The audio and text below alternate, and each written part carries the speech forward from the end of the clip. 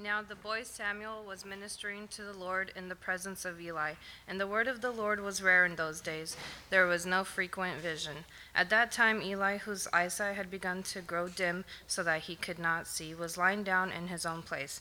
The lamp of God had not yet gone out, and Samuel was lying down in the temple of the Lord, where the ark of God was. Then the Lord called Samuel and said, "Here I am," and ran to Eli and said, "Here I am, for you called me." But he said, "I did not call, lie down again." So he went and lied down. And the Lord called again, "Samuel." And Samuel arose and went to Eli and said, "Here I am, for you called me." But he said, "I did not call, my son, lie down again." Now Samuel did not yet know the Lord, and the word of the Lord had not yet been revealed to him. And the Lord called Samuel again the third time. And he arose and went to Eli and said, "Here I am, for you called me." Then Eli perceived that the Lord was calling the boy. Therefore Eli said to Samuel, "Go lie down, and if he calls you, you shall say, 'Speak, Lord, for your servant hears.'" So Samuel went and lay down in his place. And the Lord came and stood and called as at other times, "Samuel, Samuel." And Samuel said, "Speak, for your servant hears." Then the Lord said to Samuel, "Behold, I am about to do a thing in Israel, at which the 2 ears of everyone who hears it will tingle. On that day I will fulfill against Eli all that I have spoken concerning his house from beginning to end. And I declare to him that I am about to punish his house forever for the iniquity that he knew, because his sons were blaspheming God, and he did not restrain them. Therefore I swear to the house of Eli that the iniquity of Eli's house shall not be atoned for by sacrifice or offering forever." Samuel lay until morning. Then he opened the doors of the house of the Lord. And Samuel was afraid to tell the vision to Eli. But Eli called Samuel and said, "Samuel, my son." And he said, "Here I am." And Eli said, "What was it that he told you? Do not hide it from me. May God do so to you, and more also, if you hide anything from me of all that he told you." For Samuel told him everything and hid nothing from him. And he said, "It is the Lord. Let him do what seems good to him." And Samuel grew, and the Lord was with him, and let none of his words fall to the ground. And all of Israel from Dan to Beersheba knew that Samuel was established as a prophet of the Lord. And the Lord appeared again to Shiloh, for the Lord revealed himself to Samuel at Shiloh by the word of the Lord. And the word of Samuel came to all Israel. Lord, we thank you for the privilege, Lord, of having the record of your dealings with Israel during this time in Israel's history. Lord, we recognize that it is not simply an account for us to look at for information. It is an account, Lord, that you want to feed us and grow us through. And so, Lord, today I ask that I, as your messenger, would be faithful to represent your truth in a way, Lord, that would affect that truth going and impressing the hearts of all that are here. And Lord, this morning I know that people have had difficult weeks. I know that some have struggled with break-ins in their homes. I know that some are struggling with issues in their marriages. I know that some have lost loved ones. And Lord, there are heartaches all throughout this place, and there are difficulties that are facing us. And Lord, we need to hear from you this morning. And Lord, I ask that through your word that you would nurture us, you would strengthen us, and you would build us up. Lord, to be what you've called us to be, and to rest completely and fully on you as our sovereign God. We ask this now in your holy name. Amen. Thank you. You may be seated. Where there is no vision, the people perish, but he that keepeth the law, happy is he. That is how Proverbs 29:18 reads in the King James Version. Let me read it one more time. Where there is no vision, the people perish, but he that keepeth the law, happy is he. And if you grew up in a context where the King James Version was what you use, you probably heard that on a number of different occasions. Now, it's unfortunate that the translators translated it this way in the context of Might want to say, looking ahead as to what that verse might mean today using English language, because that verse oftentimes was used in the context of church to think about a forward visionary look as it relates to ministry or as it relates to missions. It was also unfortunate because it is a verse that has been used at times to somehow justify a business model in the church. In other words, each year we must have a fresh vision for where the church is going. We must set goals and reach those goals, or the people will suffer. The problem is that's not what this verse is talking about. That is not what is driving through this text in Proverbs 29:18. Now, although I do think that we need to look ahead with wisdom as far as ministry endeavors are concerned and plan and evaluate, just like we're talking about the ministry health check and trying to set some goals to grow deeper as a church. Like I said, that is not what this verse in Proverbs is saying. It is not talking about our need to have a visionary strategy or the results that will be people suffering somehow the fires of hell if we don't. What it is talking about is what happens when the Word of God is not central. When it is slipped away and has been relegated to a place of unimportance in a culture, even in a church, or even in the heart of an individual. When the faithful preaching and teaching of God's truth is the rare exception rather than the standard. You see, where there is no vision, the people perish, is rightly understood, and I think rightly translated in more modern translations like we use here, the ESV. Here's what the ESV says. Where there is no prophetic vision, the people cast off restraint. But blessed is he who keeps the law. See, this vision is not somehow a 21st century looking ahead. This vision is what a prophet would receive from God. God would reveal himself to a prophet in the context of a vision, and that vision was then to be proclaimed by that prophet to the people. When that stops, people are in trouble. People literally will run wild. They will cast off restraint. And let's ask ourselves if that is what has taken place in Israel in the context of 1 Samuel. What we've seen so far, the end of Joshua, or say end of Judges, is that there was no king in Israel, and the result of that was everyone did that was right in their own eyes. There was then a corrupt and a weak leadership, a corrupt and perverted worship taking place. But in the passage that we're going to look at today, you probably caught it as we read it, visions were rare. God had not been revealing himself to his people on a regular, systematic basis. It was the exception. It was rare in those days. Now, why is that the case?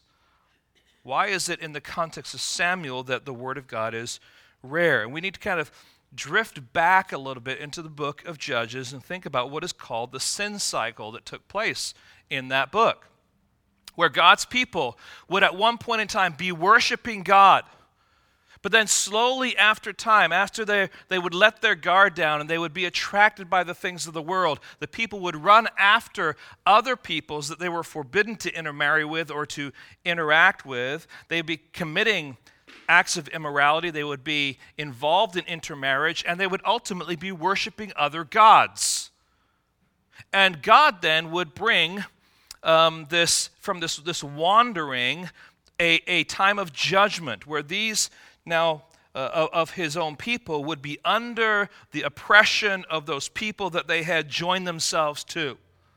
So much so that at a certain point in time, those people would ultimately cry out to God for deliverance.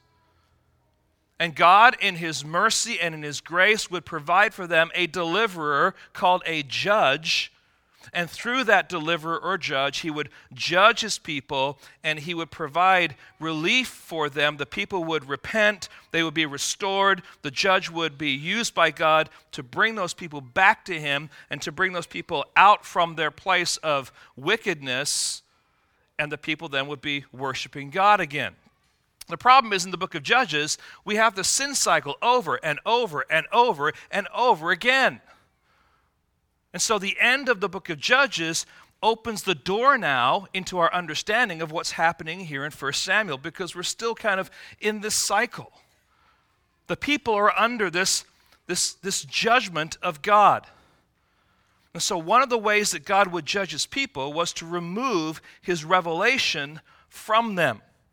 Look, if you would please, with me at the words of Amos in Amos chapter 8, verses 11 and 12. Amos chapter 8, verses 11 and 12. Here's what Amos says. Behold, the days are coming, declares the Lord, when I will send a famine on the land, not a famine of bread, nor of thirst for water, but of hearing the word of the Lord. They shall wander from the sea to sea, and from the north to the east. They shall run to and fro to seek the word of the Lord, but they shall not find it. Now, living here in California, we are continually told that there is a drought going on. Has there ever been a time in California where there has not been a drought? Well, there's always a threat of a drought if there's not a drought going on, right? Now, our context of a drought is, well, when you go to the restaurant, you have to ask for water. I mean, it's a really, really heavy drought, right? But when you go home, you can still take a shower. The drought's really, really heavy right now. You might even be able to water your lawn at least twice a week, okay? That's called a drought. Friends, that's not a drought. That is our perception of a drought. We've softened some of the words. We've softened the idea of what the word famine is all about. But what God is talking about here is a famine so drastic that even the people who are looking for the food of God's word will not find it. And friends, that is the lay of the land in this context of 1 Samuel. There's no king. Everyone is acting and behaving in a way that pleases their own desires. Corruption is in the place of worship. And there is a remnant of people hungry to connect with God. It's a desperate state. It's a desperate position. And so the story of 1 Samuel is found in our title for the series. If you look just at the top of your sheet there, it says this: looking for a king, because Israel is desperately looking for someone to take leadership. They're looking ultimately for a king to lead them and to guide them, a leader to take them back to God. So, now here's the thinking of the narrator. Here's what he wants the future generations to look back and see, that in order to raise a king, God would need to raise a leader. And in order to raise a leader, God would need to restore his word in the house of the Lord. Who's in leadership right now? Eli. Is he doing a good job? No. All right? And this new leader is going to come, but as this new leader comes, God will also usher back in his word into the context of 1 Samuel. So what we see as we open up 1 Samuel is that God is in the process of raising a leader out of obscurity, and of course we know his name is Samuel. And as God is raising his leader, he's also working his providence in restoring his word in the house of the Lord. So the central message of 1 Samuel is this: how God restores his word in the house of God. How God restores his word in the house of God, or as I put it up there, how the word of the Lord is restored to the house of the Lord. Now, friends, if we look at our text today, you will see, first of all, that the Word of God was rare. But then look at chapter 4 and just the first part of verse 1. What does it say? And the word of Samuel came to what? All Israel. We go from rare to well done. All right? It is throughout. How do we get there? Well, we also see a little boy, Samuel, serving as a priest. But by the time we get to the end, we see Samuel established as the prophet of God. God is at work in this passage, transitioning from this place of despair, despondency, confusion, corruption, to usher in a leader who would then usher in a king. We'll get to the story of that later. Ultimately, that king would be David.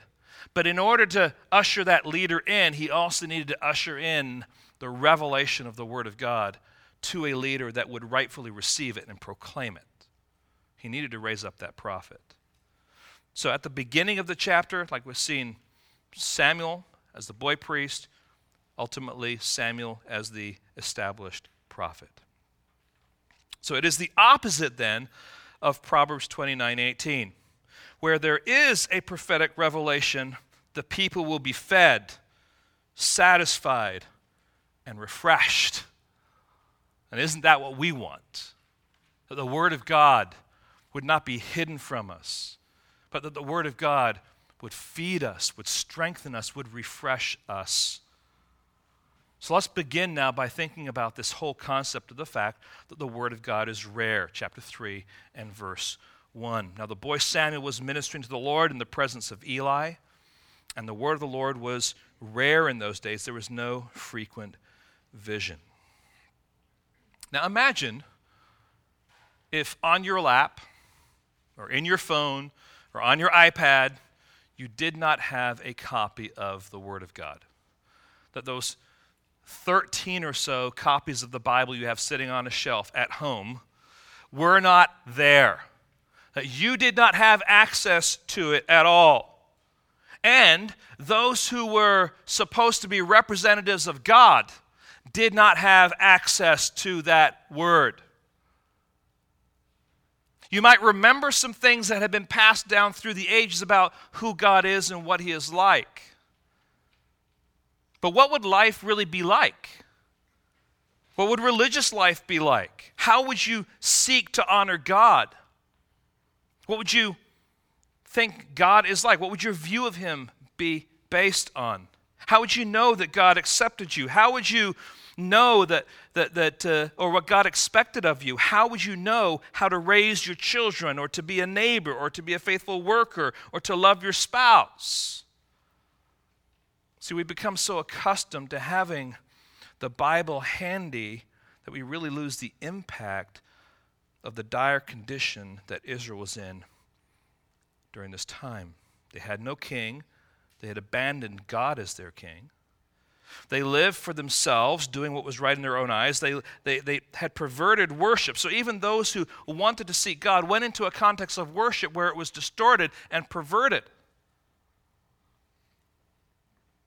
Add to that, God had not revealed Himself much at all. He had not spoken to or through a prophet on a regular basis. And if and when He did speak, it was in a rare occurrence. There was no frequent visions, we're told. And like Amos said, there's a famine in the land. God's judgment was on His people. Now, therefore, we may be tempted to look at that and then to look at our context and say, we don't have a famine in the land because we have God's Word. Now, I would answer that by saying, true, we have God's Word, but there's a different kind of famine that we have in the land, is that you can have God's Word but still not be fed by it. You can have what God has revealed to mankind, but choose not to look at it. So we must have eyes to see. We must have hearts that want to look into the Word of God and be changed by it. We can have our vision eclipsed by other things, all sorts of other things. And let's just think through, what are some things that can eclipse our time or our pursuit or our love for the Word of God? And the first thing that came to my mind as I'm just thinking through this list is false teaching. And what do I mean by false teaching? False teaching that really doesn't want you to study God's Word.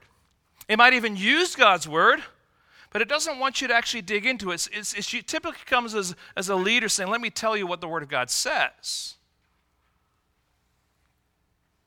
Now, this false teaching often presents itself as coming from God, but is actually drawing us away from God and His Word and what His Word actually says. And one example would be the exclusive emphasis on the love of God that is a deliberate avoidance of any discussion about the wrath of God.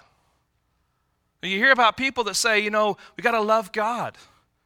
And in particular, I'm thinking of a pastor right now, very well known on TV, that will not talk about sin because that's not how God wants me to do ministry. He just wants me to tell people that God loves them. He wants me to encourage them.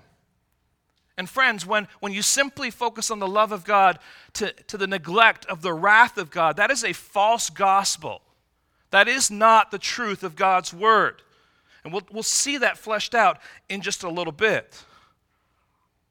A second one would be man's philosophies.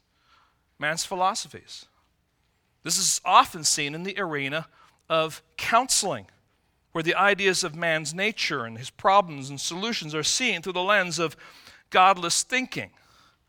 Freudian thought, behaviorism, the self-love or self-esteem movement all contradict what God says in His Word. But yet it is the standard. And because it's the standard, people say, well, it's scientific, and great people in history have come to these conclusions. And we don't go to the Word of God to say, what is man like? And what is his problem? And what is his struggle? And what does God say his solution is? And so the Word of God is eclipsed by this. Oftentimes it can be political ideologies. We're certainly getting into that season, where people can be so consumed with a political direction or a political party that it almost equates a relationship with God. Or maybe the measure of our true identity with Christ is measured by virtue of what party we vote for, or whether we respond yes or no to a particular local or state proposition. And friends, it's easy to get sucked into that kind of stuff. But it can eclipse the Word of God having its way in the life of God's people. Sensuality and pleasure would be another one.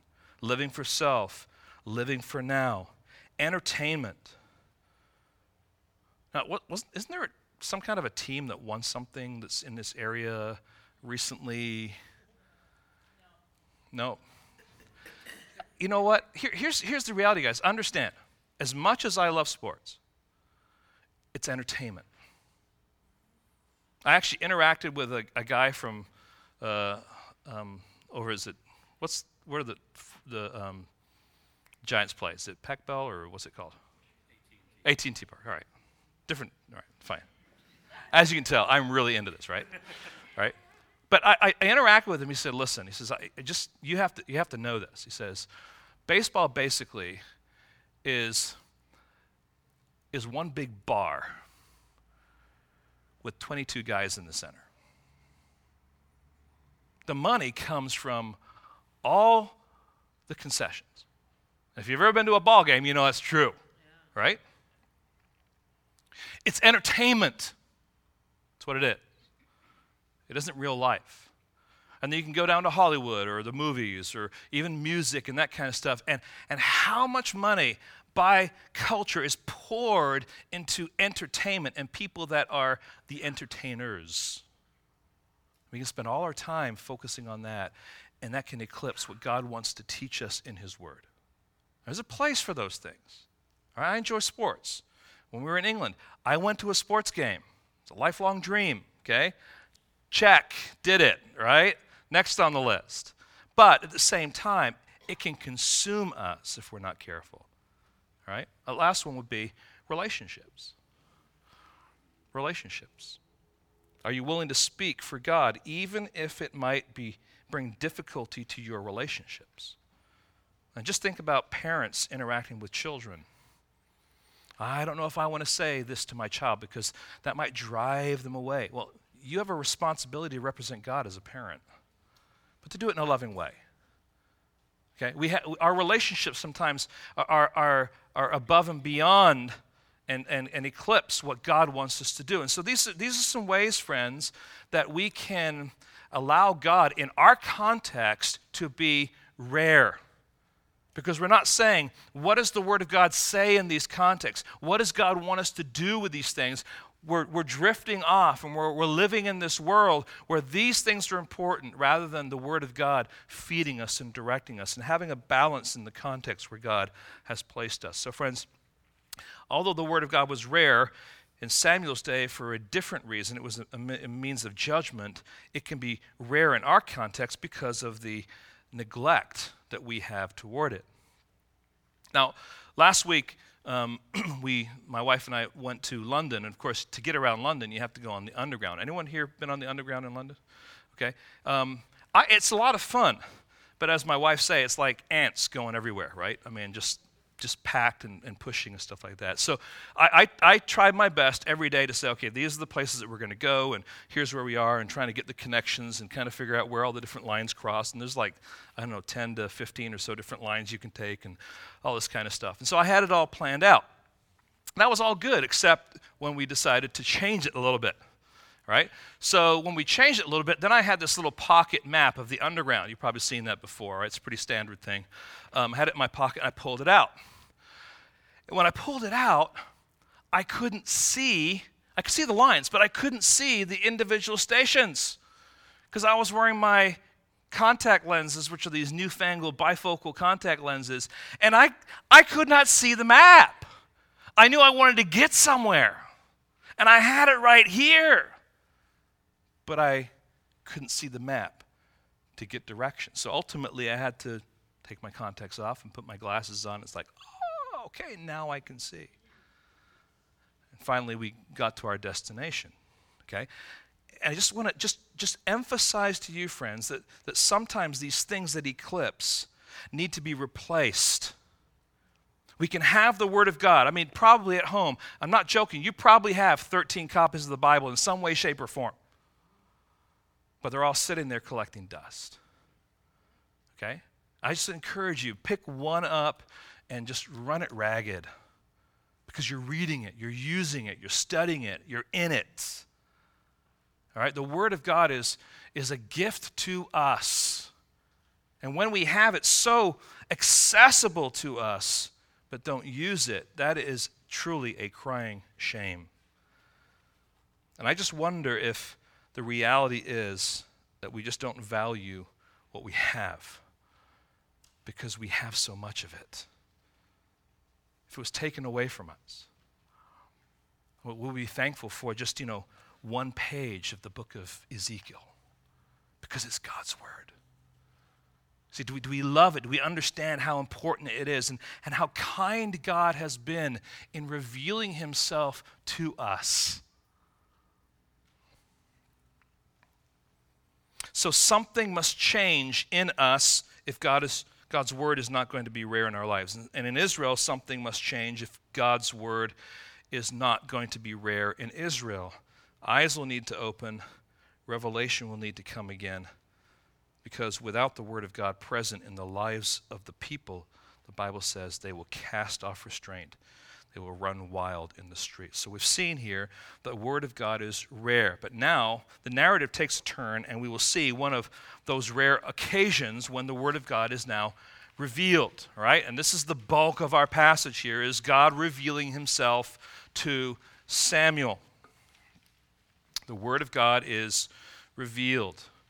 Now, it begins by setting up the stage here, just kind of giving you the pieces of the puzzle so that this story or this event can be understood. So beginning at verse 2, at that time Eli, whose eyesight had begun to grow dim so that he could not see, was lying down in his own place. The lamp of God had not yet gone out, and Samuel was lying down in the temple of the Lord where the ark of God was. And so there's three things really that are highlighted here. Number one, Eli's eyesight was growing dim. All right, he was getting old, but getting old to the point that he really had difficulty seeing. Secondly, Eli was lying down in his own place. All right, he's sleeping in a different place than Samuel is sleeping. And then God's lamp, that would be the lamp, the fire in the tabernacle had not yet gone out. So it was likely early in the morning. But I do think that there's a veiled symbolism here. That the lamp of God had not yet gone out. And there's this hope screaming from this passage in the context of the despair that is going on here. God is doing something. God is at work. God is raising up some kind of a leader. And we ultimately see that it's Samuel here. The whole of the Eli-Samuel story is one of contrast. Eli's old, Samuel is young. Eli is declining, Samuel is steadily growing. We see 6 occasions in this story where Samuel is growing, or he's making progress in his capacity in serving the Lord. And God is going to break into the story in a rather dramatic way on one particular day, one particular night. At that time, it says, Eli's worthless sons, this is another comparison, and Hannah's chosen son is another comparison. Let's think then about at that time. Then he goes and says, Then the Lord called Samuel. I'm going to divide this now into 4 different parts. There are 4 parts to his calling. The word called, from verses 4 to verse 11, I think it is used, in those 7 verses, used 11 times. So clearly the emphasis and the focus here is on the calling of Samuel. Samuel's calling is going to unfold then in 4 repetitive and developing scenes, all right? So scene number 1, this is the first calling, begins at verse 4. Then the Lord called Samuel and said, Here I am. And he ran to Eli and said, Here I am, for you called me. But he said, I did not call. Lie down again. So he went and lay down. So in this first calling, Samuel, as the servant boy, naturally thinks that it's Eli that is calling him, right? That just makes sense. Why? Because Eli is there to serve. Samuel's there to serve Eli. He's there to be his assistant. If you hear someone call in the middle of the night, remember he's old, he can't see. It makes sense that Samuel would want to come if he hears Eli calling him. All right, calling number 2 is identical here. Verse 6, and the Lord called again, Samuel. And Samuel arose and went to Eli and said, Here I am, for you called me. But he said, I did not call, my son. Lie down. Now, the narrator here wants to help us a little bit so we don't get kind of distracted in what's going on. And so he explains the situation. He helps us understand why it is that Samuel wasn't responding to the Lord when he is calling. Verse 7, Now Samuel did not yet know the Lord, and the word of the Lord had not been revealed to him. Now, careful here. This is not a statement about Samuel's spiritual condition, okay? But about his experience as a receiver of God's revealed word. In other words, Samuel is not to blame here. He had not yet received any prophetic word from the Lord.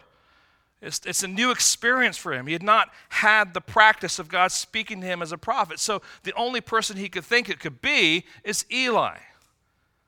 But this helps us now understand what's going on here and to answer that question. Okay, how come he's not thinking it's God? Because he's not even aware. It's not even part of his bandwidth yet. Now, friends, this is also a reminder that God is patient and kind in revealing his grace to us. Now, when you're interacting with other believers, maybe you're discipling, maybe you're trying to teach, there can be a time when you get a little frustrated that people aren't getting it fast enough. We've got to be careful with that because God reveals himself by degrees with different people at different paces. And so we got to be patient with people and see God just reveal himself, and lights go on, and the truth of God's word just penetrating hearts. And there's just a good example here of God's patience with his people. Let's look at calling number 3. This time when Samuel hears the Lord and thinks it is Eli, Eli is perceptive enough to recognize that it's the Lord that was calling Samuel. So he tells Samuel what he should do the next time the voice is calling for him. He says, "Say, speak, Lord, for your servant hears." And so we now look at the 4th calling, and that begins at verse 10. We're given here a fuller picture. "And the Lord came and stood, calling as at other times, Samuel, Samuel. And Samuel said, Speak, for your servant hears." Now what we see here is not just the voice of the Lord calling. We also see the Lord's presence and proximity to Samuel. Samuel is having a face-to-face interaction with the creator of the universe. I just ponder that. The Word of God was rare. He didn't know God before. And all of a sudden, boom. Now, that's the calling. Now, how are we to respond, or how are we to apply this passage and the things that have taken place so far to our own context? I want to be careful here. There is no one in this room that is a prophet. There's no one in this room that hears God audibly speak to them, because God does not do that anymore. But God still speaks, and he speaks through the Word of God. And the Word of God and the Spirit of God work together to communicate to us God's Word, his revelation to our hearts. And so the question is this: do we say, as we know that God wants to interact with us, "Speak, Lord, for your servant hears"? Are we the kind of people that truly want to hear what God has to say? Now, I know most of you people here. I know you're here and you come week after week and you sit under my preaching an hour at a time. You must want to hear. Either that or you're a glutton for punishment. But I want to emphasize it again here, because there's this attitude of coming to God's Word and saying, "God, I don't just want to read it to say that I've read it. I want to read your Word because I want to hear what you have to say about me. I want your Word to affect my life. I want it to change my heart. I want it to change my focus. I want it to permeate the things that I'm thinking about and longing for." Can we truly say, "Speak, Lord, for your servant hears"? Are we truly looking for God to reveal himself through his Word, or are we simply seeking to find him through feelings, experiences, unusual circumstances? Now, friends, what's really interesting about this passage is that Samuel doesn't kind of say, "Wow, I had an experience with the God of the universe. Woo, let me go tell people about this experience." What is the focus of this passage? It is not the experiential interaction, which is real. And it's not described there. We don't have the emotions of his experience at that point in time. But the focus here is that God spoke and the message that God spoke. And friends, that is what we need to be thinking about.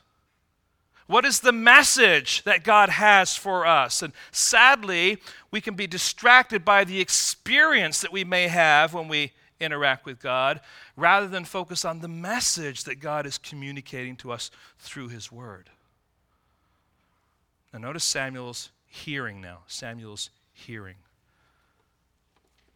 There are basically 3 points to the emphasis of God's message to Samuel.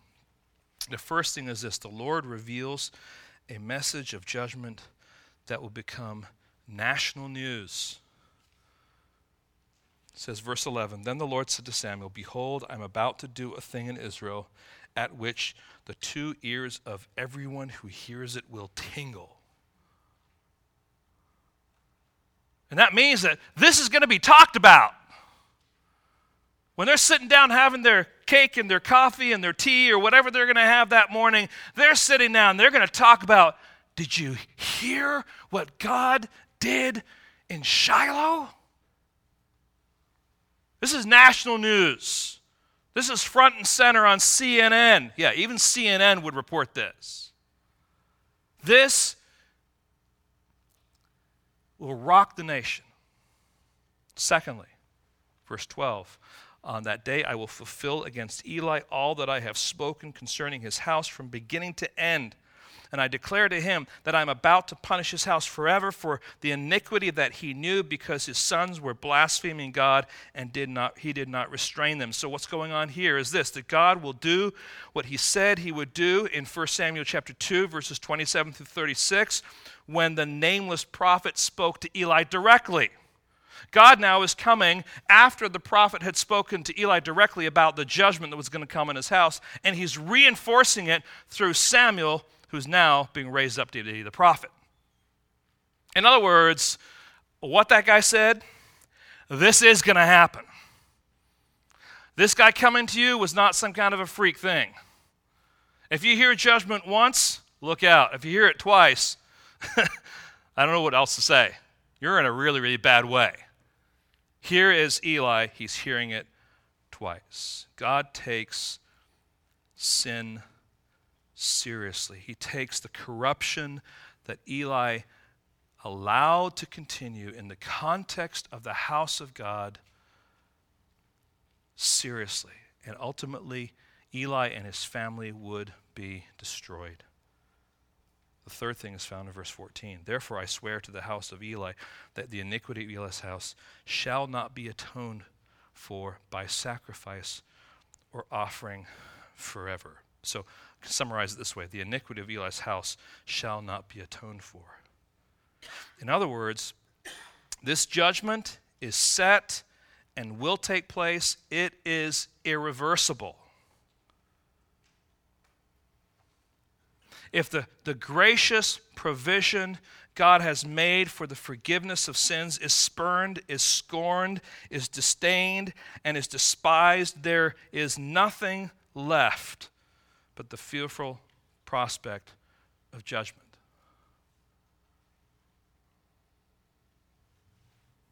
This now clarifies and informs those haunting words we found in 1 Samuel chapter 2 and verse 25. Just flip back there if you have your Bibles and look at it.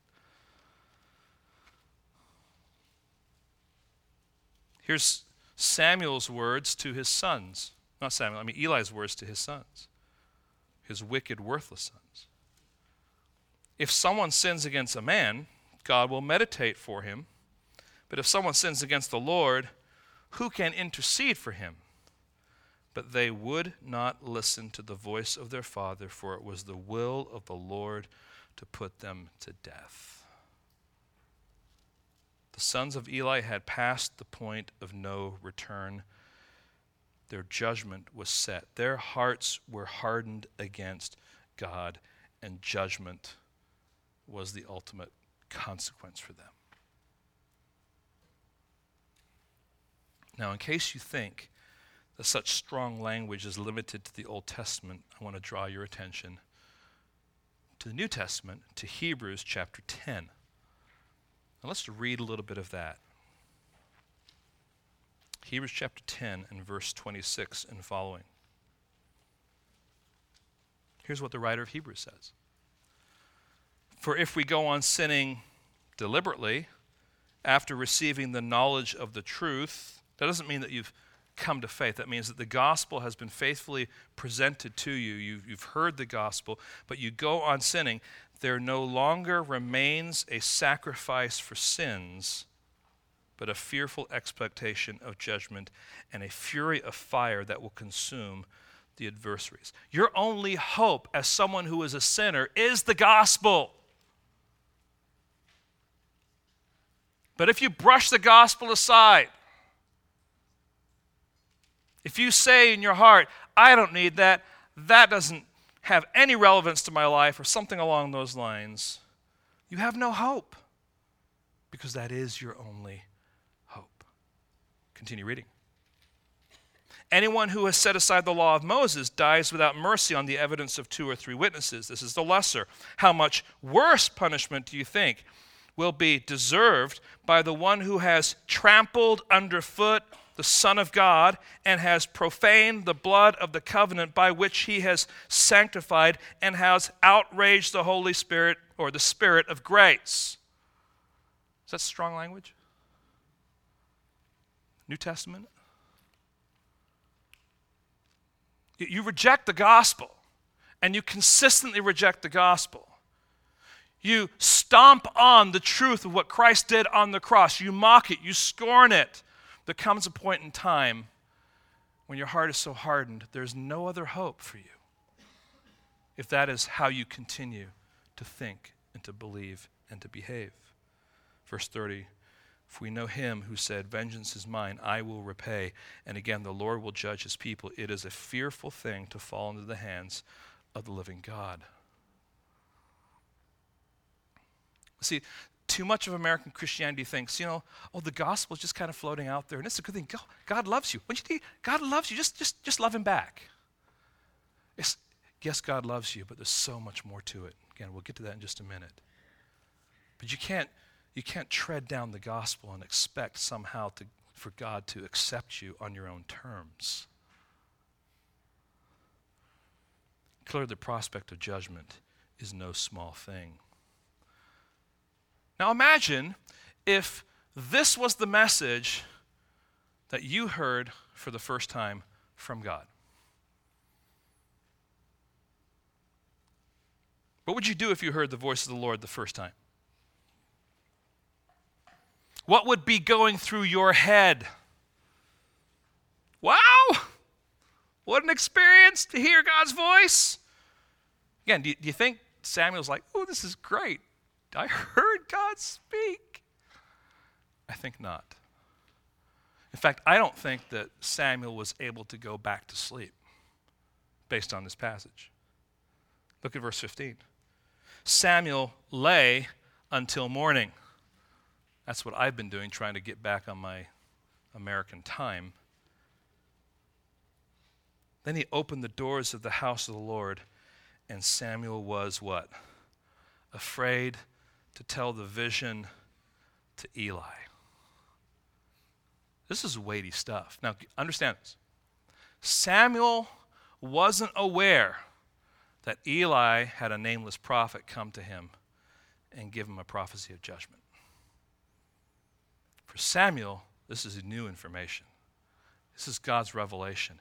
And this is a weighty revelation, to look in the face of the person who is your mentor and say, your family, by the way, God says this, not me, your family is going to be judged. I think that I would have difficulty going back to sleep, wouldn't you? God spoke to me audibly, I probably would be shaking. God of the universe, the creator, the sovereign ruler, has stooped down and revealed himself to me. I think I would be shaking in my boots, but it's the message here that is what consumes Samuel. It's the content of what is revealed here. No sooner is Samuel called to the prophetic task that he finds how difficult and heart-rending it can be. I'm sure he didn't want to say this to Eli at all. He's caught in the dilemma only a true prophet knows. He is duty-bound to speak God's word, even if it's a word of judgment. He will speak judgment because God's truth is at stake, but he cringes to speak it because he is moved with compassion. Now, friends, can I just step back and give you a pastoral perspective? There have been things that I've had to say this morning that are hard. And sometimes we come to a passage and it's like, I really don't want to in my heart. I didn't wake up this morning and say, I can't wait to speak about this. And maybe it's maybe it's a subject like adultery or lying or anger or whatever it might be. And it's just like, wow, Lord, I have to faithfully represent you, but I have compassion for people who are struggling with these things. You understand that tension? And it's easy to say, you know what, I'm just going to soften it a little bit. I'm just going to not give the complete picture of what this message is all about. I mean, you can imagine probably, Samuel wrestling with that in his being, in his new role that he is still struggling with. He's uneasy with the truth. Should he soften it somehow so that it might be easier? Should he leave some of the more damaging realities out and only focus on the good bits? Dale Davis's words are helpful for us. Just listen to what he says. There is always this tension in the Word of God, and any authentic messenger of that Word knows and lives in it. If a preacher, for example, never places you under the criticism of God's Word, never tells you your sin, but only smothers you with comfort, you must wonder if he's a phony. If his preaching contains only the judgment note and seldom offers comfort and encouragement, one must ask if he actually cares for God's people. If one has a high regard both for the truth of God, even if it's judgment, and for the troubles of the church, he will retain the proper tension in the biblical word. He will both afflict the comfortable and comfort the afflicted. So let me just repeat that last section there. The faithful minister of God's word will both afflict the comfortable and comfort the afflicted. And friends, there are times, if you're even in a Sunday school class, or maybe you're a parent speaking to your children, there are times when you have to represent God, and you know that it's going to be a tough conversation. It may not be received well, but you're duty bound to speak for God, because that is the role and the function that He's placed you in. And so you do it with compassion, with concern, but hopefully with clarity, painting the full picture of what God says, but with a heart of tenderness and concern for those who are hearing it. So what is Samuel to do? How will Eli take this message of judgment on his house? What Samuel, as I mentioned, doesn't know is he doesn't know that Eli has already had that visit from that nameless prophet. But Eli seems to understand Samuel's reluctance here. And so with tender words, he draws out God's message to Samuel. Notice verse 16. But Eli called Samuel and said, Samuel, my son. He said, here I am. Now it would appear that something is beginning to awake in Eli also. He perceives that God is the one who's calling Samuel. He knows that God has said something to Samuel, and he knows that judgment is about to come on his house, even before Samuel speaks. So he speaks tenderly to Samuel, calling him my son. Now just think about this whole story. There's some irony going on there, isn't there? He had two sons, Hophni and Phinehas, who would not listen to the voice of their father. And here is Samuel, little Samuel, boy Samuel, who every time he hears Samuel, Samuel comes running. And tenderly now, he speaks to him. He's tender, but he's also firm. He pressed him out of his insecurity and fear to speak the word as a faithful prophet. You can almost imagine Eli becoming aware of what was going on in that moment, that God was now revealing, that God was raising up. And so he's encouraging Samuel, listen, I know you're afraid. I know this message is hard, but you need to tell me what it is. So he raises the stakes by what he says here. And he says, what was it that he told you? Do not hide it from me. May God do so to you, and more also if you hide anything from me of all that he told you. Yikes. I guess I better tell you then. Now I want you to notice what I'm calling Samuel's prophesying or proclaiming. Verse 18, so Samuel told him everything and hid nothing from him. That's a really, really important verse, isn't it? He told him everything and he hid nothing from him. Now, I would hope that that would be the legacy of every person that is a pastor proclaiming the word of God. That would be said about them. He told him everything that God said and hid nothing from him. In those words, we find the faithful response of a true prophet. He spoke every word revealed to him by God. He hid nothing from Eli. This must have been a difficult conversation for Samuel to have with Eli, but he was duty-bound to do it. Now, how does Eli respond to the news? It says, and he said, it is the Lord. Let him do what seems good to him.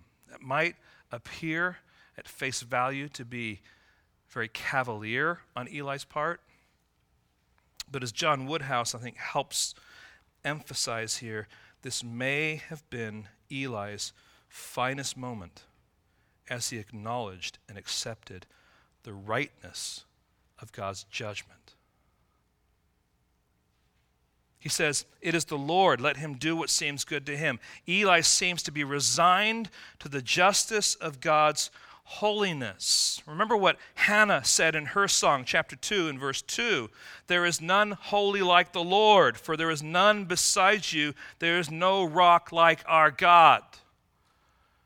Eli has an awareness of the God that he was supposed to be serving, and he understands his character to be just, to be right, and to be holy.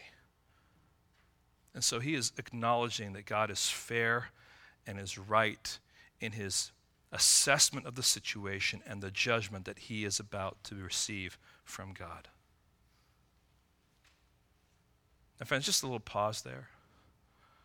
I would hope that as God reveals himself and reveals ourselves in the context of his word, that we would have that same attitude.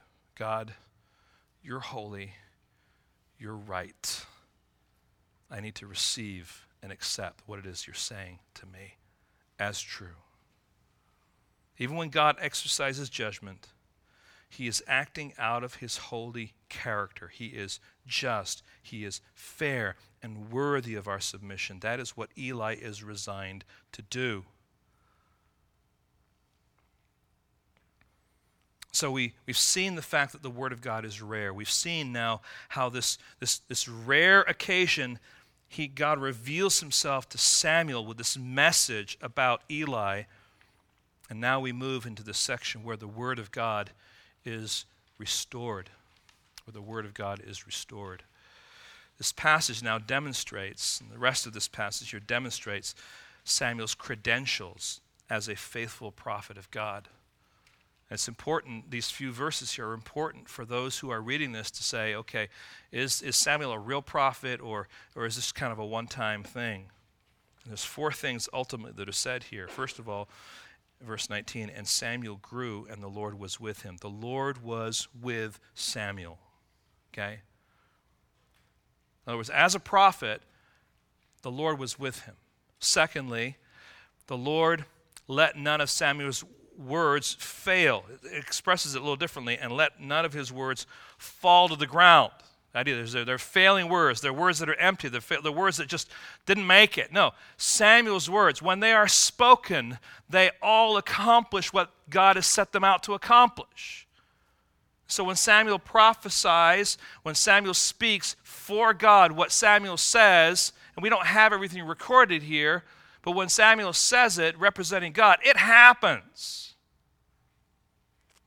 The third thing in verse 20, and all Israel from Dan to Beersheba knew that Samuel was established as a prophet of the Lord. So the Lord saw to it that Samuel's reputation reached all the borders of Israel. That's Dan to Beersheba. And the fourth thing here is in verse 21, and the Lord appeared again at Shiloh, for the Lord revealed himself to Samuel at Shiloh by the word of the Lord. In other words, this was continued, ongoing revelation that was taking place now in Shiloh, where Samuel now is established as the prophet of the Lord. So in the context of moral depravity, religious corruption, and weak leadership, God raises up a young boy out of obscurity to restore the prophetic ministry of the Word of God back into the house of the Lord. And now verse 1 of chapter 4.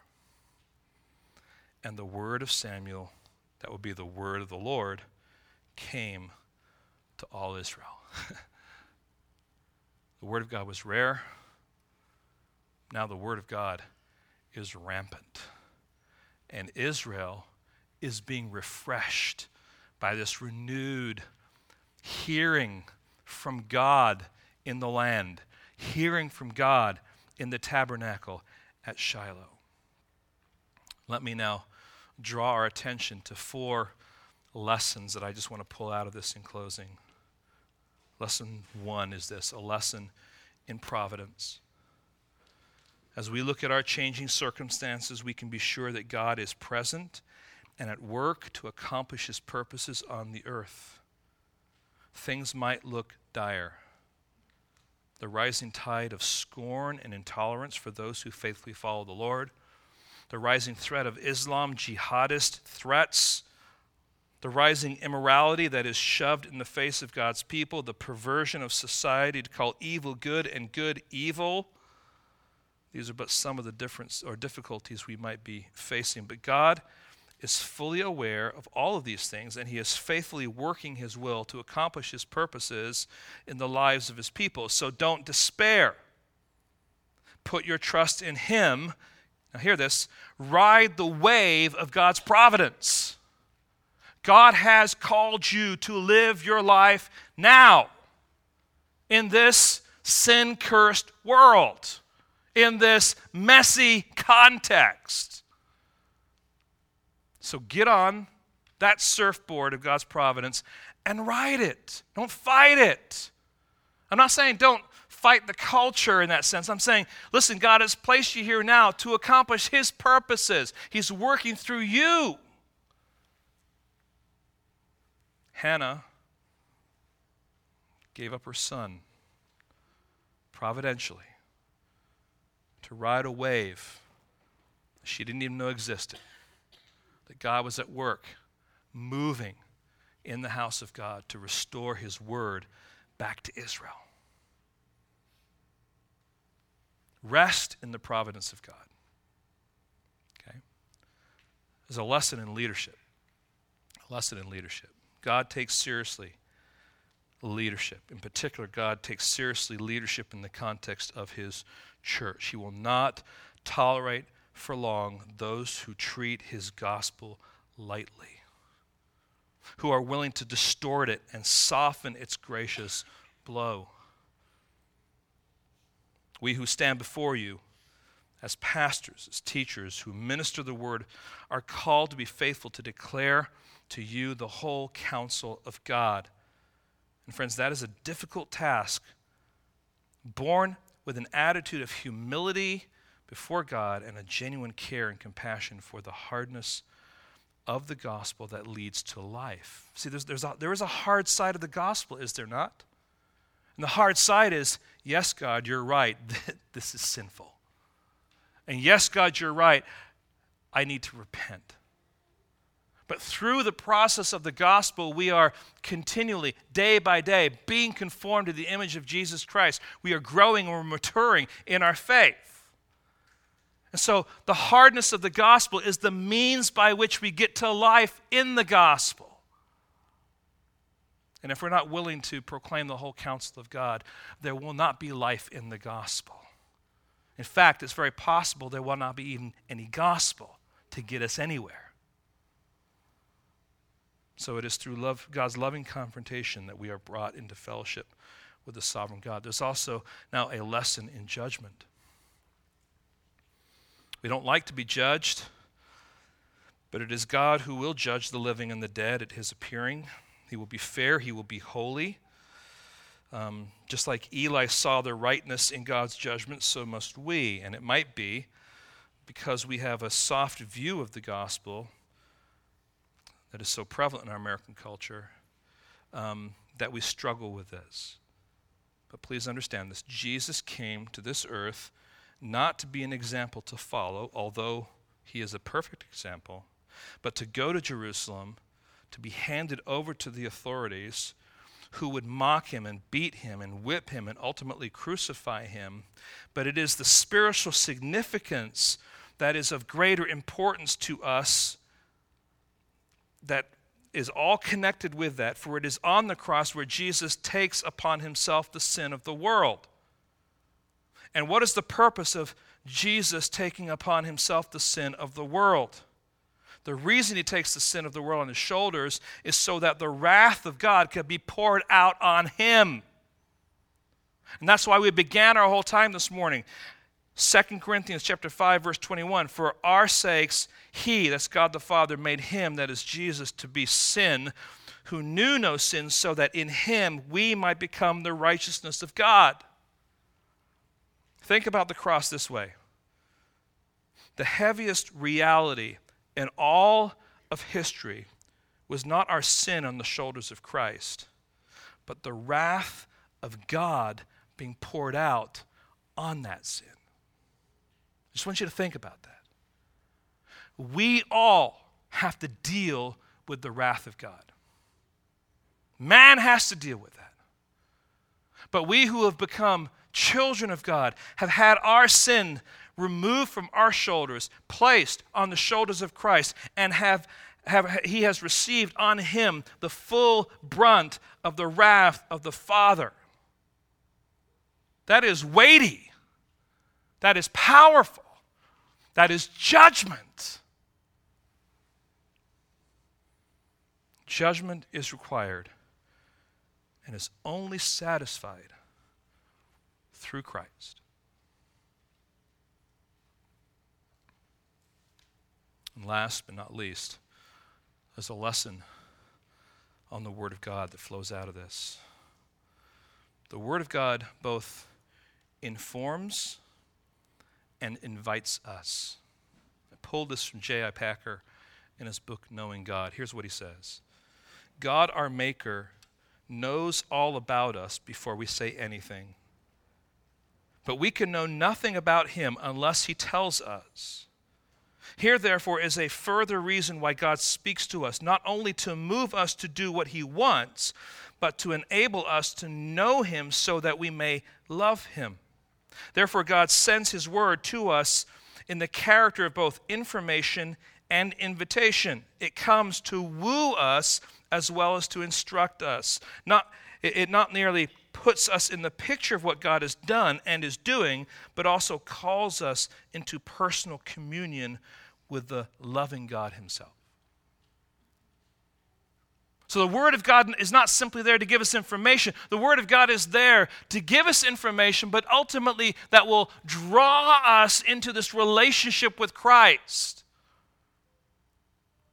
So if we've simply been looking at the Word of God saying, I got this fact down, I know this happened here, and I know this story, that's all good. That's a part of it. But all of that should be the means by which God is drawing your attention to himself and wooing you into this ongoing pursued and loving relationship with the God of the universe.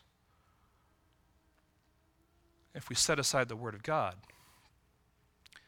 that doesn't take place. We set aside the Word of God, we're left with some kind of religious systems that may have all the same garb, but void of this word-centered ministry in our lives. So when you hear a pastor rightly say, read your Bible, you probably get tired of a pastor saying that. Understand, it's not because I want you to read so many chapters. It's because I want you to be wooed in your relationship with God. That's what God desires for all of us. Lord, help us today to consider the incredible impact that the Word of God has to the life of your people, to the life of your church. And Lord, those who are hungry and desiring to glean from it, Lord, not purely for informational purposes, but Lord, to grow and to be interacting with you through it, Lord. May you stir up in us a hunger for your word. A hunger, Lord, that draws us to know you. A hunger that draws us to see ourselves as you see us, so that we can, by virtue of our repentance and the forgiveness that you grant and the restoration that we have because of our relationship with you and because of what you've done on the cross, Lord, that through all of that, we would continue to grow day by day in your word, from your word, on your word, with your word. Because, Lord, it is your breath, your heart revealed to us. It is so precious. Thank you, Lord, for your word. Thank you, Lord, for your sacrifice. Thank you, Lord, for the redemption that we have in you. Thank you, Lord, that judgment has been pronounced for all who have come to know you as their Lord and Savior, and that judgment has been pronounced already on the shoulders of your Son, Jesus Christ. And as we gather today and we celebrate the Lord's table, may we be mindful, Lord, that has already been accomplished for us, that your wrath has already been poured out on your Son, and that the cross proclaims the victory that we have in you because of your death and because of you giving your body for us. Lord, thank you that wrath and judgment has already taken place for us, and that your Son bore the greatest weight when you poured that wrath out. And that enduring diligence to stay on the cross and to receive that is the greatest demonstration of love there is for mankind. Thank you, Lord. Thank you for who you are, what you have done, and for drawing us into your family, and for giving us your word. Thank you, Lord. Amen.